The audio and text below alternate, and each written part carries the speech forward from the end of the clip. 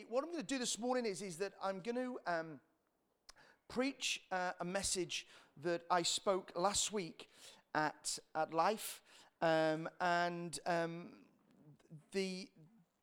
reason that I kind of wanted to speak this both here and both on the Wirral is because I believe that there is something happening at the moment in Christendom, right across the country, right across actually the world, where church is once again beginning to realize who they are and the power that they have.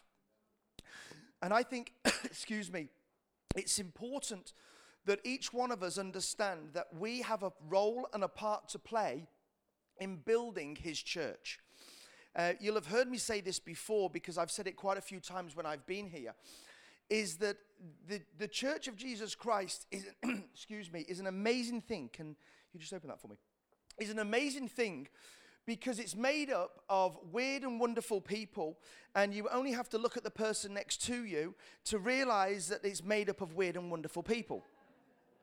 That the Church of Jesus Christ, yeah, now you're all looking going, yeah, you are right, actually, Aaron, they are weird. Yeah. It's really important that we understand that we are the hands and feet of Christ.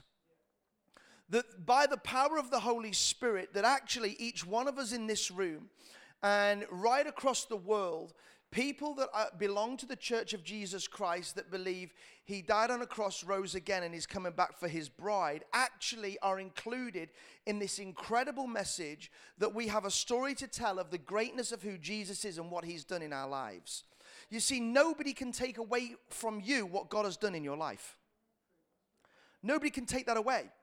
Is that we can all experience another person's story, and we can have empathy for somebody else's story, but actually the real crux of the matter is that when we have an understanding of what God has done in your life, what God has done in you and through you, that nobody else can take away.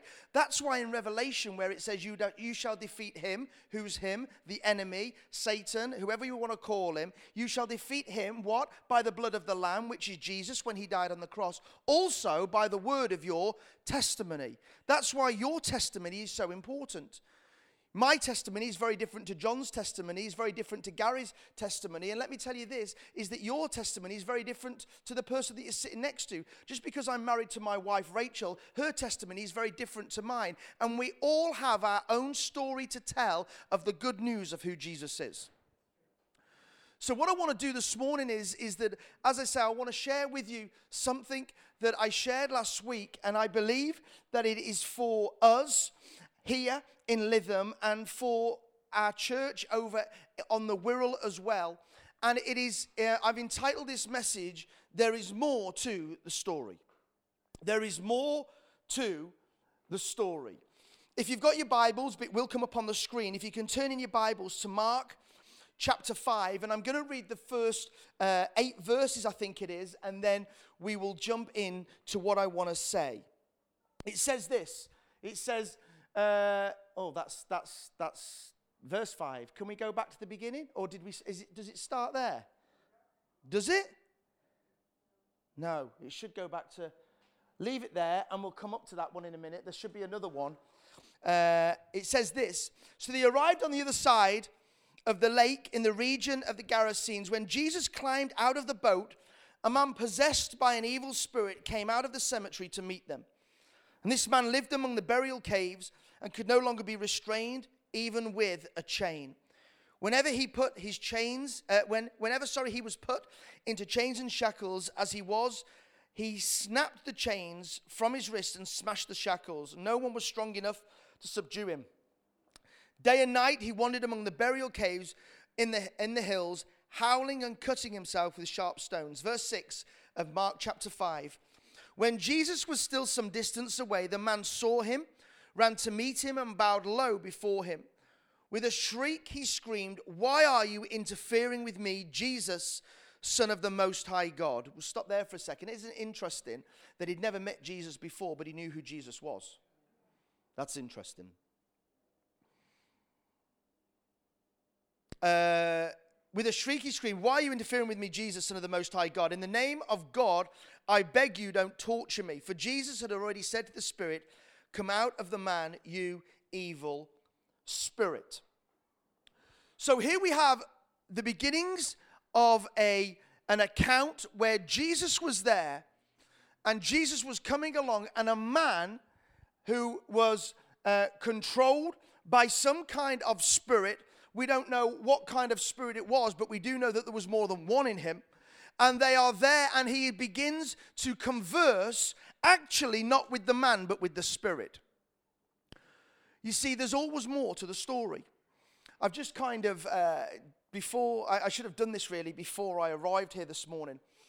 But I just had a very, very brief chat to kind of look at the brief history of this church. This church was started in about 1924.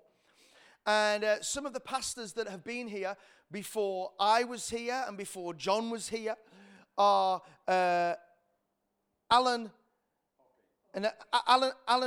Gardner. Yeah, Alan Gardner. Then Alan Hockin. Then Mario and Roz. Then Jill and Steve were here. And now it's down to me with John and with Ruth to lead this assembly. You see, the thing with it is this, is that when this church was birthed, I believe that I don't know the people that started the church. I've never met them.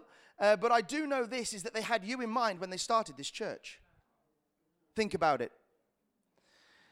Is that when this church was established, they believed that this place would be filled with people who knew Jesus and didn't know Jesus, and they had you in mind when they built this place. They didn't know that in 2019 there'd be a group of people still here, still worshiping Jesus. Why? Because this building was built for the glory of God. Why? There's more to this story. And for each one of us, there is more to the story than you already know. You know, you can think you know your story, but actually you have to own it. You have to own what God has given to you. You know, me growing up, some of my story, and some of you will know this, is that I was born very fortunately into a Christian home. And I've never really kind of gone through some of the pain that other people have gone through within family life. My parents still love each other. Well, I think they definitely love each other. And you know, I've watched them cry together. I've watched them laugh together. And I'm sure that my dad would say, I don't know about my mum, but my dad would say he's more in love with my mum now than he's ever been. And they just love each other. And, you know, and then kind of I came along in 1977. That makes me 24 again. And 42 this year. And then my sister came along 2 years later, Heidi, named after the telly program because my mum loved it. Da, da, da, da, da, da, da. And then 10 years later after that, the surprise came along in Bethany. And Bethany now lives in Australia, and she has 2 kids. Finn and Sebi, and they are coming over in a couple of weeks' time, and we're all going to Crete together. And it will be the first time that we've all been together in 3.5 years. So it's going to be an amazing time to all be together. And I grew up in church, and then for a period of time I left church, and I kind of went off and did my own thing. And I'm not going to lie, quite enjoyed it. But I knew it wasn't God's best for me. And then after a series of events, kind of came back to God. But all that time, God knew, and God had a plan and a purpose for my life. Why? Because there's more to my story. And I don't know about you, and I don't know where you are at. Maybe at the moment there is stuff going on in your life, and you think, well, this is it. This is all I have. And kind of, you know, the saying at the moment is, it is what it is. I hear so many people using that phrase, well, it is what it is. But I believe that actually it is not it is what it is, but actually there can be more to your story. You can push further into God, and actually God can take you to a greater place than ever you have even imagined. Why? Because I believe there's more for your story. And I don't actually just believe it, I know it. And I believe that God believes that there's more to your story, but actually the onus is not on God. So often we put so much on God, and it isn't about God. God has done what he said he would do. It's up to us to step in to what God has for us and say, okay then, God, I'm ready to be used by you. God did what he wanted to do on the cross 2,000 years ago. Actually, the story with Jesus is still not complete now. There's more to the story with Jesus. Jesus died and rose again and went back to heaven, but that is not the end of the story. That is not the end of the story. And for each one of us, there is more to your story. And the church started here in 1924, but he had it, when they built this church, they had it with you in mind. So often in today's society, what we do is that we take a snap and that becomes the story. This is not about a snap and then that is your story. Every time, so often now with social media, we can take a picture of an event in time, and as soon as the picture is taken, it is out of date, it's gone. And what happens now is that we are living in an atmosphere, and we are living in a society that is actually never looking forward but always looking back. Think about it. Every time you go onto social media, every time you go onto Facebook, every time you go onto Instagram or Snapchat or whatever you are doing, you are looking at a moment in time that has already passed.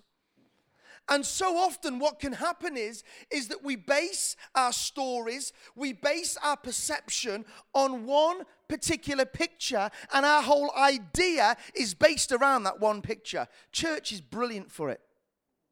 Oh, church is amazing.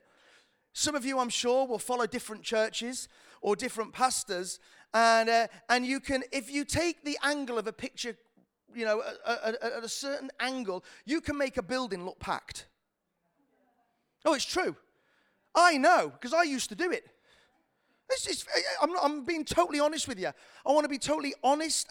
You could, because the thing with it is that in every single leader, let me tell you, there is something of we want to project something like us all where we're doing well. I don't think that's a bad thing. I think where it becomes a little bit skew-iff is where we're kind of, you know, not telling the whole truth really. And so often what happens is that we look at these pictures, or we might look at something, and it is a moment, and it looks so perfect. You know, I remember yesterday at the brunch, I kind of was there, very odd, being in a building full of women, and there's only about 12 or 13 fellas in there. Very odd. Felt very intimidated the whole time I was there, and I hid for most of it. And something that Sarah said yesterday, and it so resonated with me, knowing that I was going to be preaching here this morning, is that she was talking about the fact is that you can take a picture and it can look so picture perfect, and then it can be sent out and everyone go, oh, their lives must be amazing. It looks so beautiful. Oh, it just looks, and we've done it together, me, my wife, and my son, where we've got together and we've taken a picture. And I have to say, even I'm like, man alive, I look pretty good there. You know what I mean? And it takes a lot for me to look good, let me tell you. The light has to be really good, because most of the time it's reflecting, off my cue ball of a head.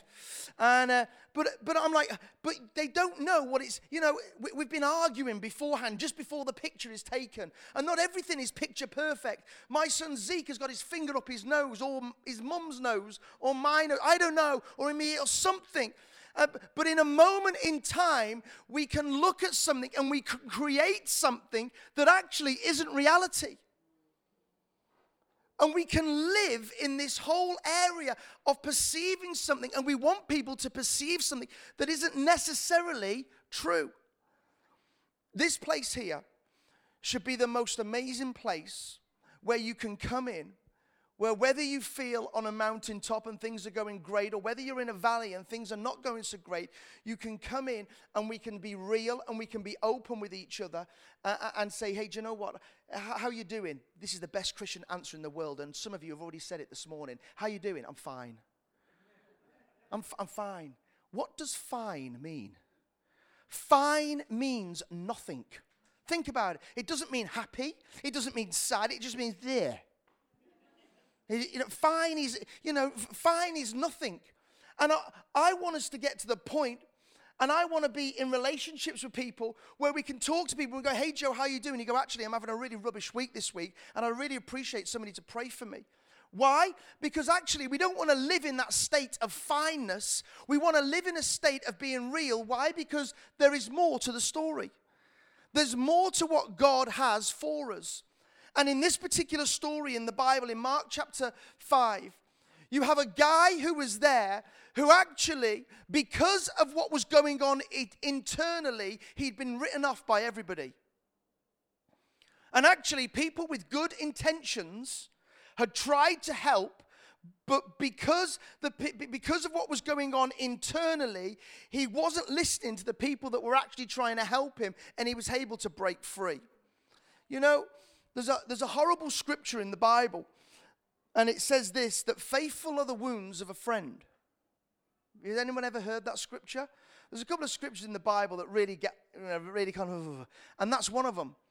Because the thing with it is that when you have people, real friends that can come alongside you and go, do you know what, John, you missed the mark there. You didn't get that right. And they're not doing it from a place of trying to get one over on you. They're actually trying to help you. Why? Because they love you and they want the very best for you. Everybody should have friends like that. I believe it. Everybody should have friends like that. I've got people in my world, and it's not everybody, but I've got certain people in my world that can speak into my life, and they tell me when I'm not hitting the mark. And I know for a fact they're doing it because they love me. My board is a great example. The board here are amazing, by the way. My board at Life, man alive, sometimes we will get in a room together, and there are some really strong discussions that happen. Why? Because we want to push each other forward. We want to push the church forward. We want everything that God has got for us. And they are some really robust conversations. And at the end of it, we all pray together. We love each other. And we walk out of the room knowing that actually that everyone is for us. That we're all for each other. That we love each other. Why? Because that, I believe, is how we build healthy church. Because there's more to our story. And there's more to your story. And so here we have a guy who is there, and we take a snap picture of what is going on with those first 8 verses, and it is a man who has internal pain, who has something going on the inside that is not right. And we look at it and we go, well, that is it. It's a write-off. That guy's going to be like that for the rest of his life. And actually, the people that were around him who had good intentions, why? The good intentions were they were trying to shackle him. Why? So he didn't hurt himself. Interesting. Interesting that sometimes people can come alongside you and you feel like you're being shackled, but actually they're doing it because they love you. And so often we don't like shackles. We don't like to be restricted. We want to be free. But I believe that there, in the Christian world and in Christendom, do you know what? It's not bad to have shackles. You're going to go, well, that's totally against what the Bible says. Let me tell you, there's certain things that people in this room will not do. Why? Because they're Christian. Because they believe in God. It isn't a shackle. Actually, having those parameters, having that stuff in your life actually liberates you. It doesn't shackle you. And so often, we look at this picture and we see this man, and he is there and he is bound and he is cutting himself, and what is going on internally is actually being expressed outwardly. How many times have we seen people where they have inner turmoil and actually the countenance on their face actually portrays what is going on the inside? I've seen it so many times where you see people that have something going on the inside, and it hurts them, and it's not good, and maybe it's a relationship issue. Maybe it's something that's going on in their world with their job. I don't know, and something has set in, maybe depression, I don't know. But what it does, it actually manifests itself, what is happening on the inside. is actually manifested in an outward expression. I'm sure, Alicia, in prison, you've seen it. Not that you, by the way, Alicia, let me just qualify that. Just thought that. Alicia is not a prisoner. She has not escaped. She works in a prison. Just qualify that. Take that bit out of the podcast. Just have it. Alicia went in prison. No, that's wrong. But you see it so often. And here we have a man who inwardly is tormented and is outwardly hurting himself. On a side note, interestingly, the enemy will always get you where it hurts the most. We talk about perception, and one of the best ways that the enemy will get you is by your vision first. Interestingly, when Samson had his hair cut, and it says that he was then captured, and it says that he was bound, and then it says this, interestingly in the Bible, it says that they gouged out his eyes. He lost his vision. Not just spiritually, but physically as well. Why? Because it then says they set him grinding on a mill, just going round and round in circles. It's an incredible picture of when your vision has diminished and gone, what happens to you. You go round and round in circles. And the enemy always comes in, and he will hit you at the where it hurts the most. Now, listen to me for a second. Is that one of the best ways and one of the greatest ways that the enemy will get to a person, I believe, and I've seen it happen, is through money. I totally, and nobody will stop me believing this, so we could, not argue, but we can robustly talk about it till the cows come home, and then you will realize that I am right, is that I believe that tithing is not for the few, it's for everyone. That giving into the local house is a biblical principle. I totally believe it. And if you're not tithing, I believe it's something that you can start to do. You see, the thing with it is this, is that with tithing, everyone thinks, well, my money and I'm giving it. No, let me tell you, it's all God's anyway. God's blessed you with what you have. And it's something amazing about when we give to God. And one of the best ways that the enemy will use is to get to people through their money. And in this story, it's exactly what he does. Because the enemy speaks through the man and says, actually, send me into, where? The pigs. Who were the pigs? Well, the pigs were the pigs, but they were the livelihood of the people that were in the village at that time. That helped feed the people. That helped, the money that they got helped feed the people. It was a way of making money.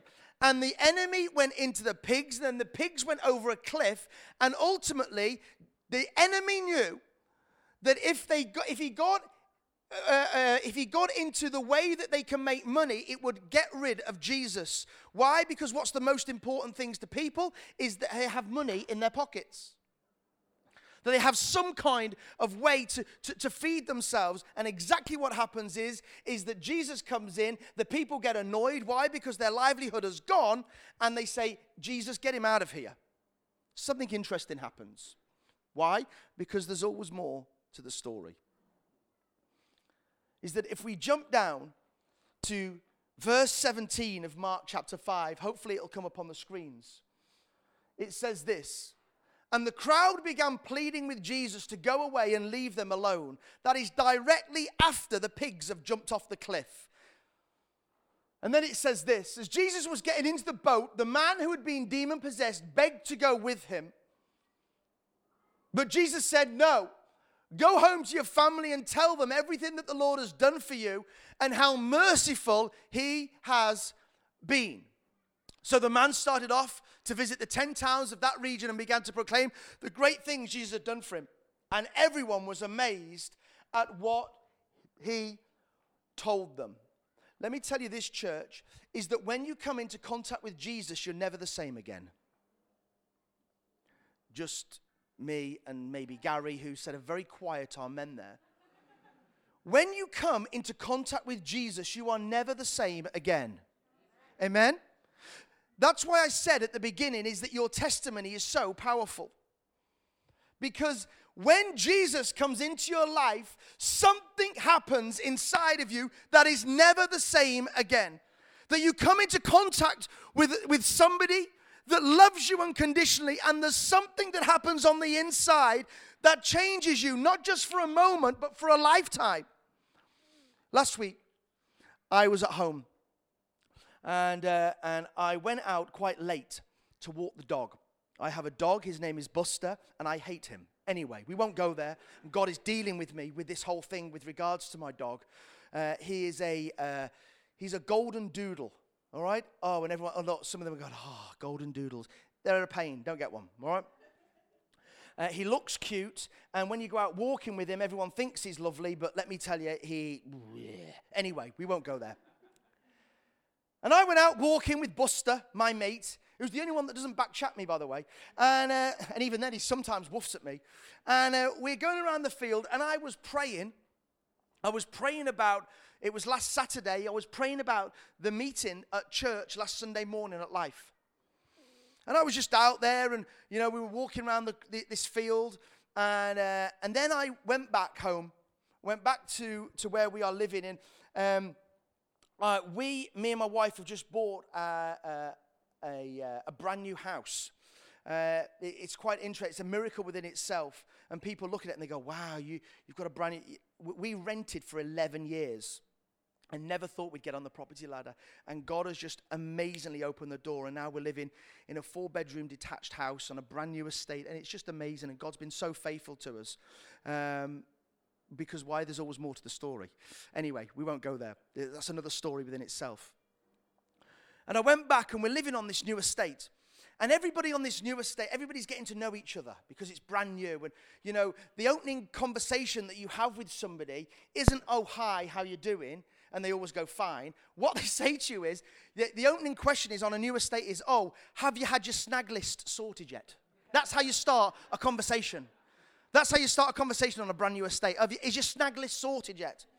So I came out, and I was going into my house with my dog, and my next door neighbor came out.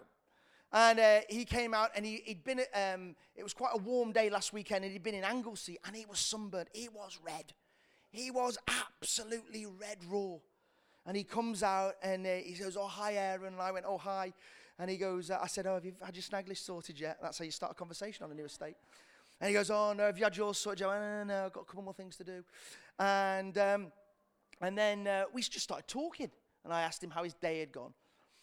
And then he said to me this. He says, now, one of the other guys on the estate, right, I kid you not, has built a pub in his house, in his garage. It was the first thing he did. He built a pub, right? Amazing, right? So he says, and he's called it what's it called? The Blind Bull. That's what the pub is called, the Blind Bull. So this neighbor said, oh, I'm going to the Blind Bull. Do you want to come with me?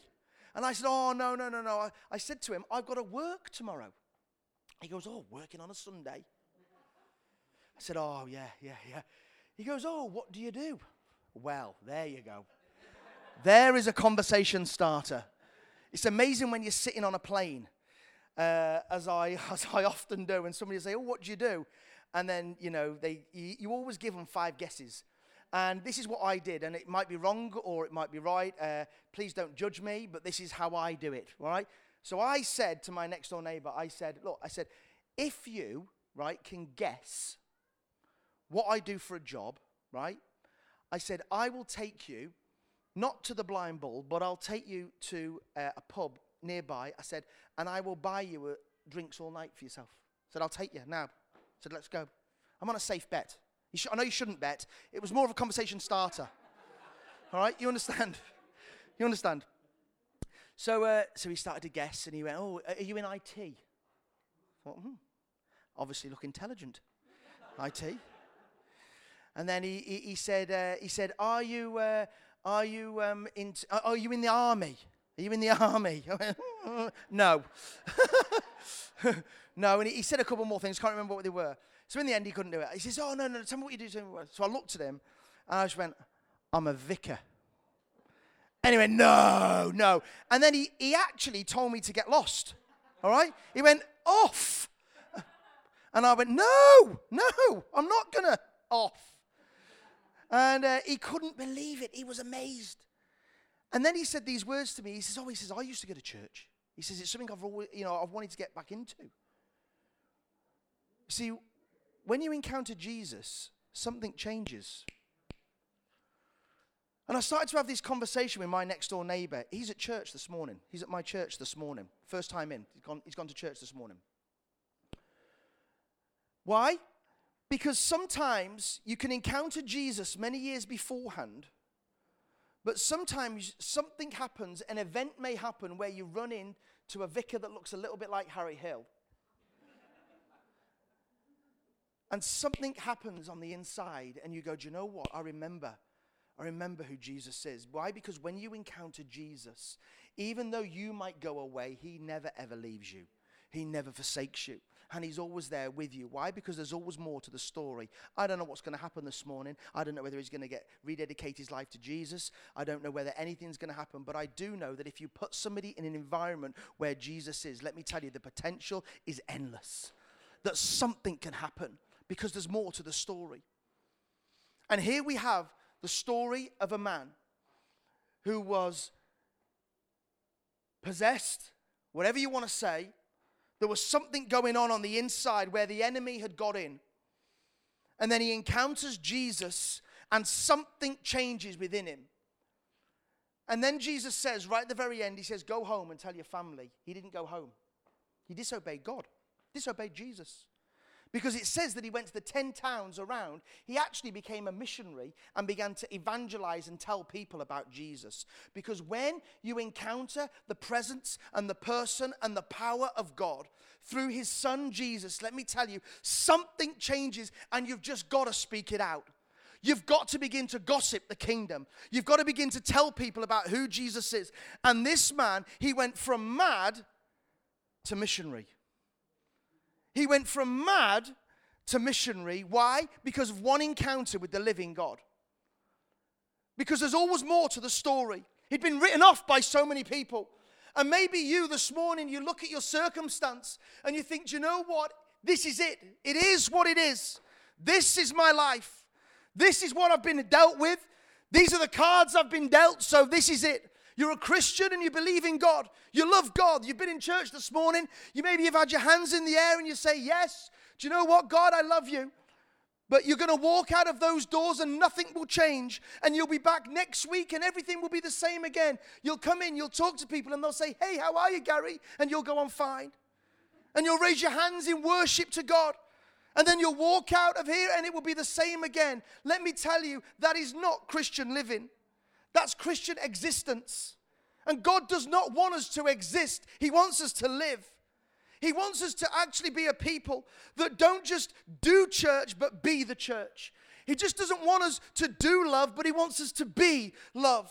He wants us to get around people and actually begin to tell them the good news of who Jesus is. Why? Because when they encounter Jesus, let me tell you, something happens on the inside that changes them, not just for a moment, but changes them for a lifetime.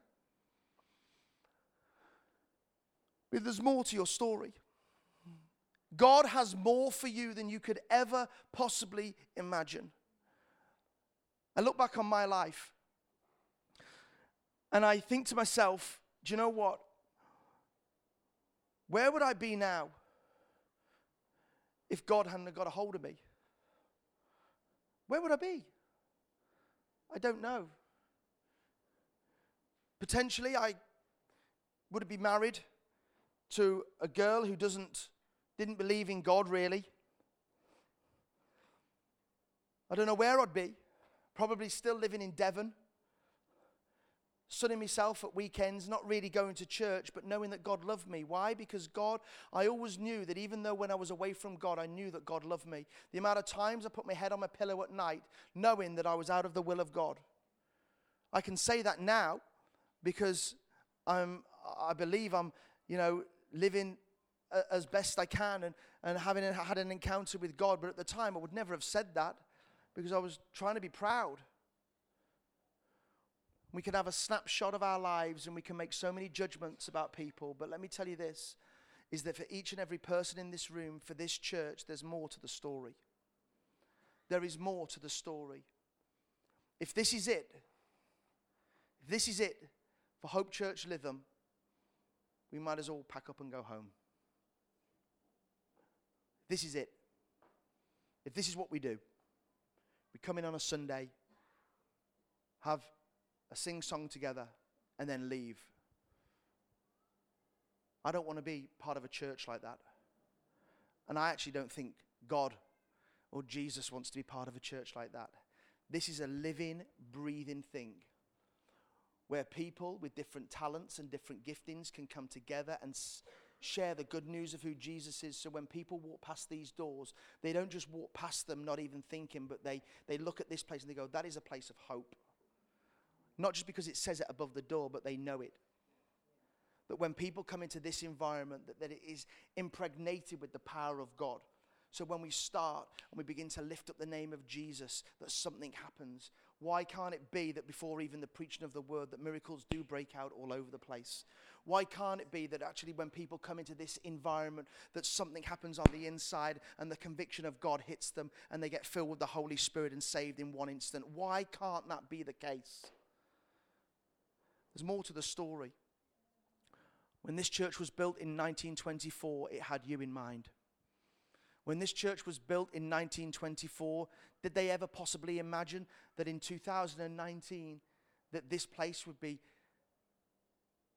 filled with people that are still passionate about the Lord Jesus Christ just as they were when this place was built? I don't know. But I do believe this, is that this place was built to be a light on a hill. This place was built so that people in this area, people in the surrounding villages and towns around here could experience something of the good news of who Jesus is, because there's more to the story. There is more to the story. Hey, can we stand together? I wonder whether we could just get the keys up for a second. Ah, great, thanks. Our time is almost gone. But I want us to pray this morning. There was a real sense of the presence of God during the worship this morning. We sang that song before, I Raise a Hallelujah.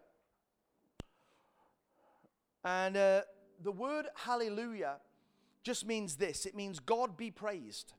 That's what the word hallelujah means. So when we sing, I raise a hallelujah, all we're singing is, I raise, God, you be praised. God, you be praised over every situation. You be praised over every circumstance. You be praised over my family. You be praised over my relationships. You be praised over my job. You be praised over everything that I do. I'm raising a God be praised to you. That's what we're singing. And then it goes on to talk about the fact of is that we can use worship as a weapon. You know, I think that there is something incredible when men and women of God begin to worship God even when they don't feel like it. I'll let you into a secret for a second. I am the lead pastor here. I am also the pastor of Life Church. Sometimes I don't feel like coming to church. Now you might go, well, that's a disgrace. It's true. It's the reality. But you see, God isn't looking for our feelings. He's looking for our convictions. And even when we don't feel like it, let me tell you, God still wants the very best of us. Why? Because he gave the very best of himself for us. And there is something amazing about when we don't feel like worshiping God, that we begin to worship God, because I believe it's in those moments when we don't feel like it that God can break in a greater way. And that's when we use worship as a weapon. Because the enemy doesn't want you to worship. The enemy doesn't want you to worship. If you look right the way through Scripture and you look at the children of Israel, in particular in the Old Testament, before they ever went into battle, they always sent in the Levites. Now the Levites were the worshipers. And the thing with it was this, is that half the time the battle was won ever before any man drew his sword. Why? Because the battle was won when they began to worship and praise God. That's why we can use worship as a weapon. Because it's so important. The enemy knows that if he can get to the worship, that actually he can get to the person. So we can use worship as a weapon this morning, knowing that God is with us, that greater is he that is in me than he that is in the world. Why? Because there's more to your story. You can go out of here this morning, you can have a cup of coffee, then you can go out of those doors at the back, knowing that actually that God is with you in a greater way than he ever has done, and actually he's been with you all the time. But maybe this morning something of a realization that, you know what, I am a son and a daughter of the Most High God. The Bible says that greater is he that is in you than he that is in the world. Now, when you get actually not just an understanding, but a revelation of that, let me tell you, it changes everything. It changes everything. Because you walk around not with an arrogance, but you walk around with an authority of knowing who you are in Christ. So you don't need to worry about what tomorrow may bring. Let tomorrow, the even Bible says about it, don't worry about tomorrow. Actually, let the worries of tomorrow look after themselves. Today, let's worry about today. So I don't know what tomorrow's going to bring. I don't know who's going to be prime minister. Well, we probably do know who's going to be prime minister in a few weeks. But we don't know what's going to happen in the future. But I do know this, is that God is still in control. The Bible says that in the last days, men's hearts will begin to fail them. Let me tell you, it's beginning to happen. It's beginning to happen. And that is why Christians around the world, that's why Christians in Lytham, particularly at Hope Church here in Lytham, need to have an understanding of who they are in Christ. That actually you are a son and a daughter of the Most High God. There is more to your story than you ever even realized. That you can leave this place this morning knowing that you are an heir, a son and a daughter of the King of Kings. And you can walk around not with an arrogance, but with an authority to know that when you speak, people will listen.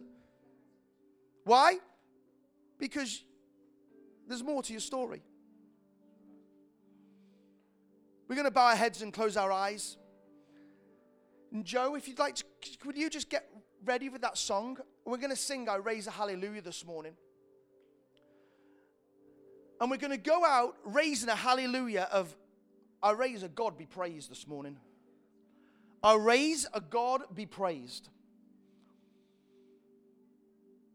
And as we leave, we're going to sing it through, and I want each and every person in this room, if you are a believer here this morning, you believe in the Lord Jesus Christ, you know what Jesus has done for you, and maybe this morning you've come to church and you're here, you didn't really feel like coming, but hey, you've made the effort. Let me tell you this, is that do something that maybe you don't feel like doing and begin to worship God. For some of you this morning, it may mean raising your hands to God for the first time. You know what? When we raise our hands to God, it doesn't mean anything other than, God, I surrender. God, I give you my life. And you might say, well, I don't want to raise my hands in worship. Let me tell you, and I don't want to force it, but I'm always reminded about when a couple of years ago I was watching the news and the UN had gone into somewhere, I can't even remember where it was, and they had bags of grain on the back of trucks. And what was happening is that the guys from the UN were passing over these bags of grain, and the people that were on the floor below had their hands up, holding out their hands. Why? Because they wanted something. What did they want? They wanted what the guys on the truck had. And you watched with desperation as these people held their hands out. Why? Because they wanted something. And maybe this morning you need breakthrough in an area in your life. Maybe there's a relationship. Maybe there's a job issue. Maybe there's a financial issue. I don't know. But I believe that maybe, just maybe, as we begin to praise and worship God before we leave this morning, and we're going to go out on a high saying, I raise a hallelujah, that maybe, just maybe, that God might do something that even before you get home, that something could have shifted. With this, I'm going to close. My time has gone and I don't want to waffle. But my wife's not here, and sometimes I waffle when she's not here.